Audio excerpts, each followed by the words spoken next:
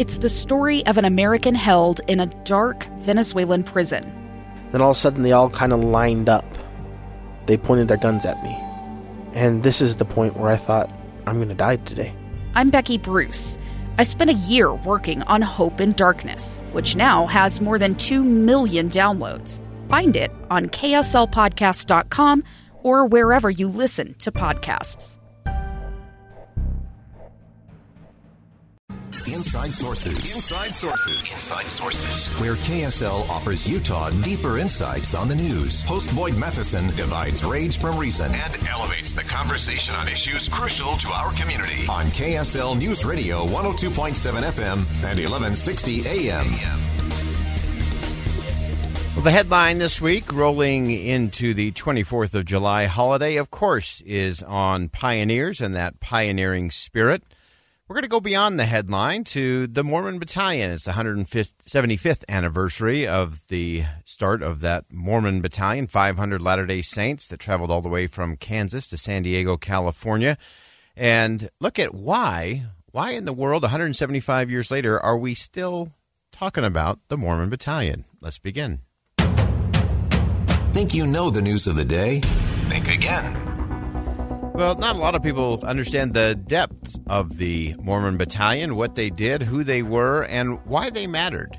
We had the opportunity to sit down with Greg Christofferson, who heads the Mormon Battalion Association, and Martin Pond, a composer. We'll come back to Martin in just a moment. And then Elder D. Todd Christofferson of the Quorum of the 12 Apostles of the Church of Jesus Christ of Latter-day Saints. There'll also be a special airing with our friends from KSL TV on Friday at the 10 o'clock news. Dan Rascone was also part of this crucial conversation.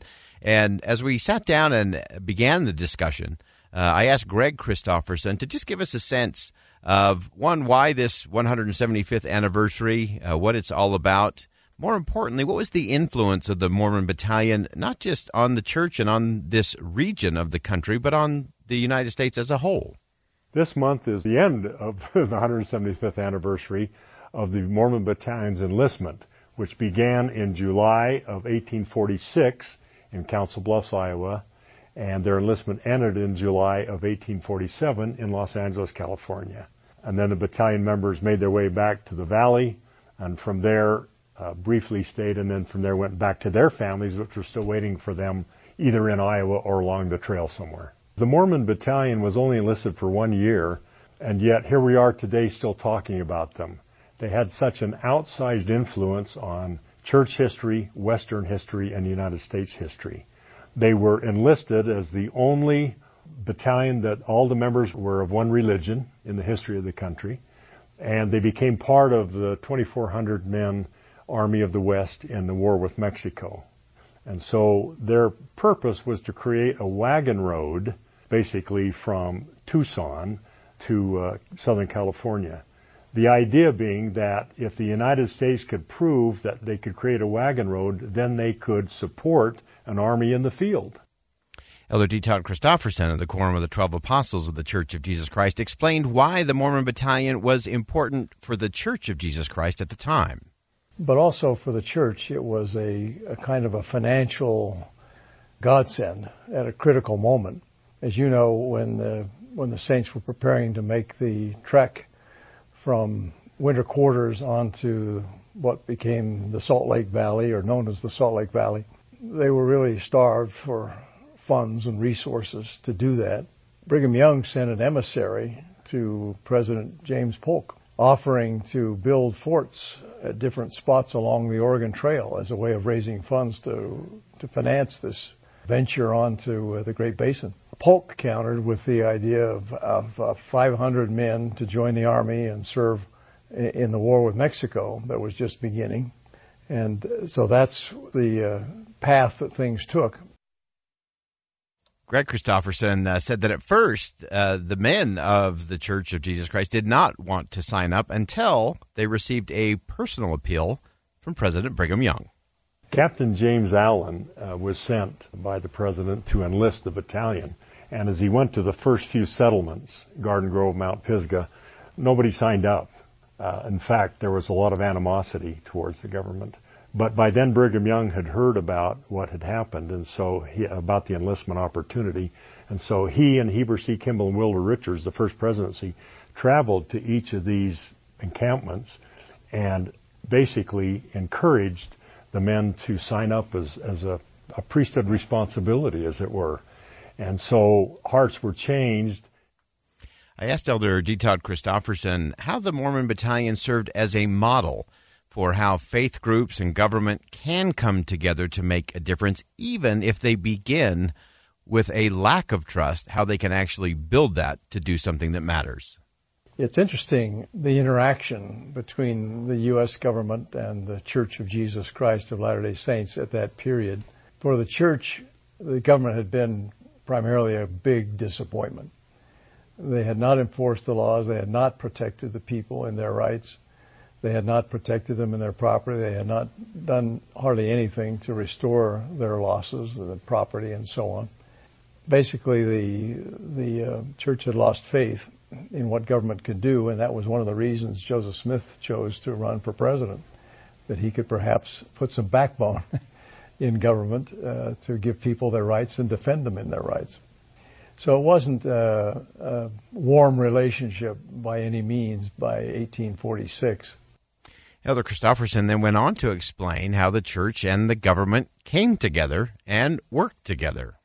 When the government came to ask for troops, 500 men, a battalion to serve and represent the country or work with the army, I guess I would say, to defend the country in the Mexican War, it was greeted by many members not very enthusiastically. Let me back up a bit. When Brigham Young offered to the President of the United States, James K. Polk, to build forts, a series of forts along the Oregon Trail as they went across the country, across the plains, Polk had an idea rather than that to have them provide a battalion of men in the Army. And he says in his journal, this is Polk, privately, that he was willing to involve members of the church in some fashion that he thought would benefit the country, but primarily for the purpose to keep them from being hostile, them becoming enemies once they left the territory of the United States and established themselves in the West. Elder Christofferson said that both sides, both government and members of the Church of Jesus Christ of Latter-day Saints, had to put forth effort. And because they did, because they were willing to do that hard work and heavy lifting together, they had a tremendous impact on society and on the nation. You see there an example, a very interesting example, of faith-based organizations working with government. And though there wasn't much trust at the outset because of goodwill on both sides, but primarily the church being willing to swallow some of the deep disappointments and abuses that they had suffered in the past, was able to establish a positive relationship. And I think that's maybe not the kind of thing we're going to be facing today or in the future exactly. It's a good example of the way government and civil society, especially faith-based civil organizations, can work together to benefit all of society. I love that model in terms of faith-based organizations and government coming together to benefit society, which really was part of the big story, I think, of the Mormon Battalion that we often don't talk about. Elder Christofferson went on to say that there's a lot to learn from the Mormon Battalion, things that we can learn, things that we can apply today. Well, it's a tremendous manifestation of faith. I talked about it as being faith-filled and faith-based. The sacrifices they made, what they accomplished against tremendous odds all along the way, different experiences they had, physical obstacles they had to overcome by labor, just hard labor. When they walked into San Diego at the end, one of the people there recorded they were barefoot, nearly naked, and a lot of them were sick. They really gave their all. They laid it all on the altar, so to speak, to accomplish what they did accomplish. 175-year anniversary celebrating the Mormon Battalion. When we come back, we're going to stay with the question just a little bit longer. So many lessons to learn, and there's a special event coming up on Sunday, July the 24th at 7 p.m. in the Tabernacle, where a special symphonic piece has been commissioned. Composer Marden Pond will join us for some comment, along with more from Greg Christofferson from the Mormon Battalion Association and Elder D. Todd Christofferson of the Quorum of the 12 Apostles of the Church of Jesus Christ of Latter-day Saints. And whether you know much about the Mormon Battalion or not, this event on Sunday evening, you will walk away inspired with great understanding of the impact, again, not just on the Church of Jesus Christ, but on the nation as a whole. Stay with us. Think again with Boyd Matheson on KSL News Radio. Inside Sources. Inside Sources with Boyd Matheson. We're staying with the conversation just a little bit longer as we talk about the Mormon Battalion. 175 years in the making there. Ended their enlistment 175 years ago with the U.S. Army and its war with Mexico. We recently had the opportunity, in conjunction with our friends at KSL TV, to sit down with Elder D. Todd Christofferson of the Church of Jesus Christ of Latter-day Saints. Happens to be his brother Greg Christofferson, who's the president of the Mormon Battalion Association, and Marden Pond, an award-winning composer, to talk about not only the events and why we're still talking about the battalion 175 years later, but also a special event coming up this Sunday, July the 24th, 7 p.m. in the Tabernacle. It is really a Ken Burns-style performance. Marden Pond has put just some extraordinary music together. There'll be narration and images that will inspire you. And again, whether you have followed the battalion over your life or whether it's brand new, you'll learn something. You'll come away inspired in many ways. And so we talked with Greg Christofferson, again, president of the Mormon Battalion Association, about the events of this year and what they've been doing to commemorate and celebrate this extraordinary achievement. We started planning for this year a few years ago. There were 4 major goals that we had for this year. The first was to complete a research project which had been funded by a generous donation to determine exactly who was in the battalion for sure.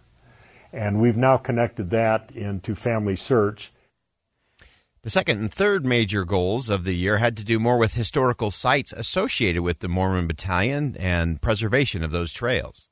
The second was to create a brochure that's being used at church historic sites and by the U.S. Park Service along the route. So if you're driving the route, you can look at it, you can see. Also on MormonBattalion.com, we have the complete route that you can just follow that way as well on Google Earth. The third project was what we did in San Diego.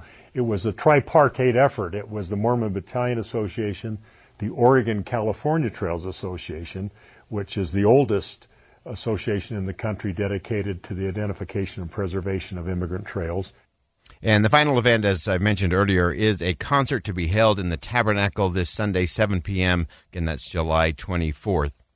Sunday evening at 7 o'clock in the Tabernacle, we had commissioned for this year a musical piece honoring the battalion. Emmy Award composer Marden Pond wrote a wonderful piece. It's in 10 different musical vignettes, I guess you could say, interspersed with narration and images projected, and you get the story of the battalion in music and narration. And Elder Christofferson will give opening remarks, and that will be Sunday night at 7 o'clock in the Tabernacle, and it's free. You don't need to pass or anything. You can just come. The composer for the project, Marden Pond, is brilliant, just extraordinary. And we were able to chat with him a little bit about what he has created, how he went about it.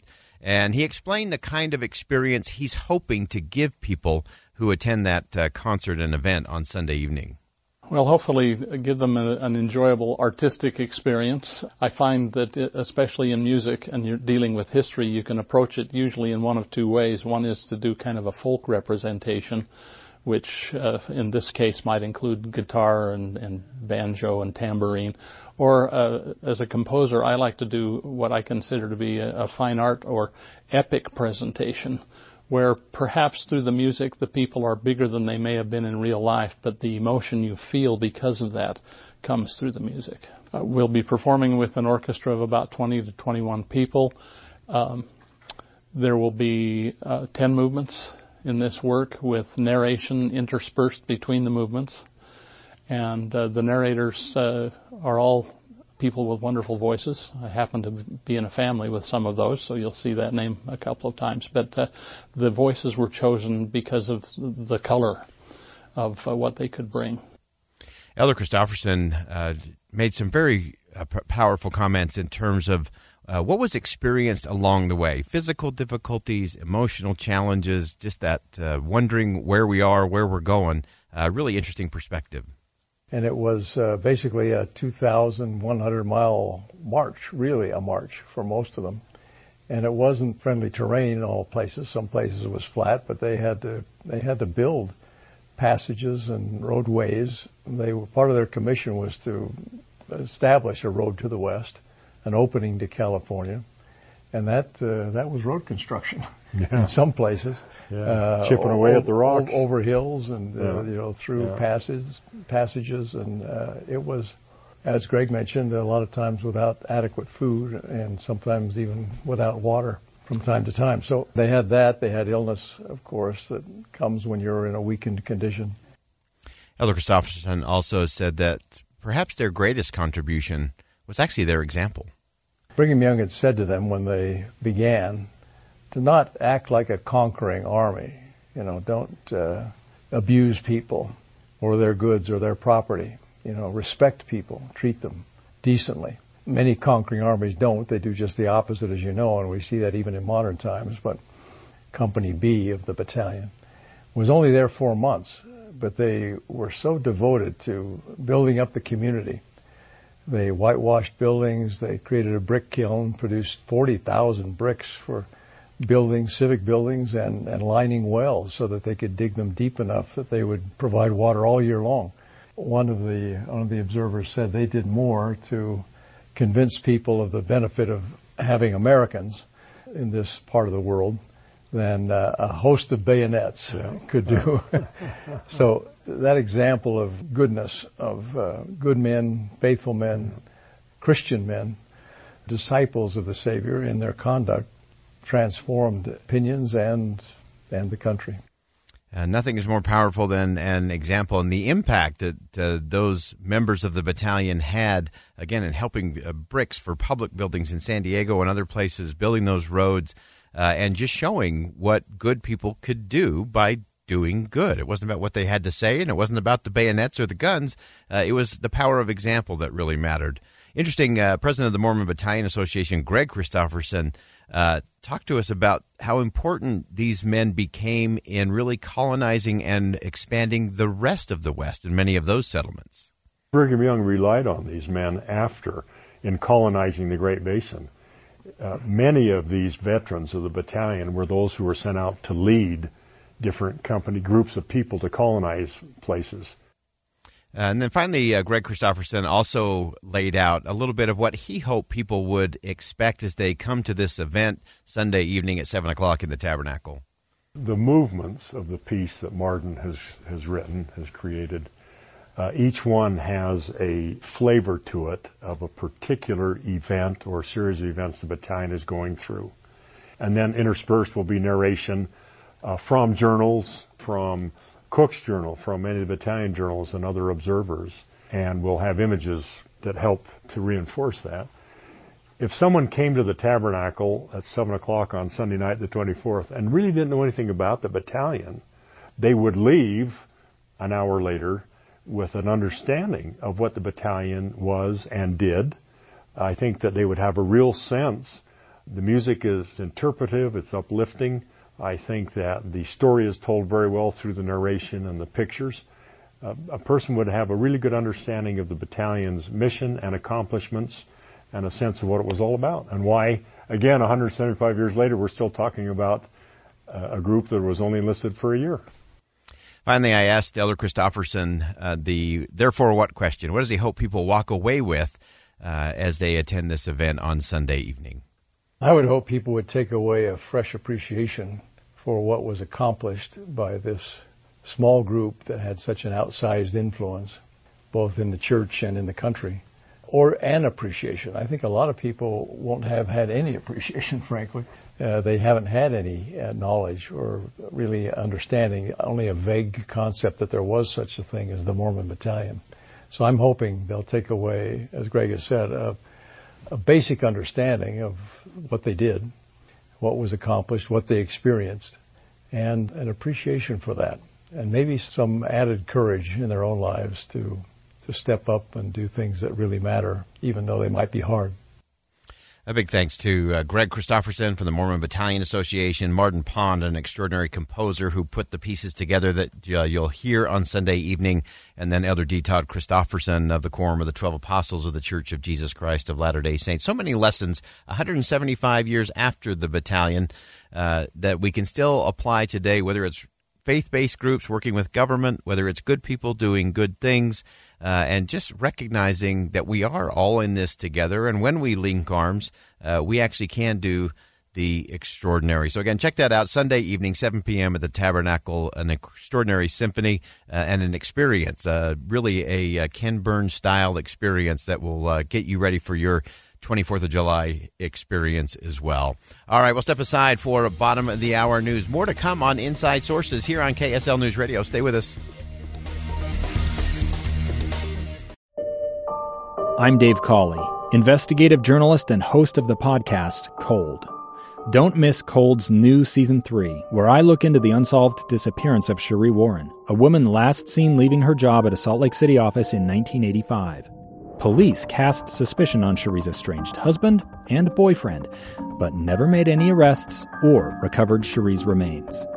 Find Cold Season 3, The Search for Cherie, anywhere you get your podcasts.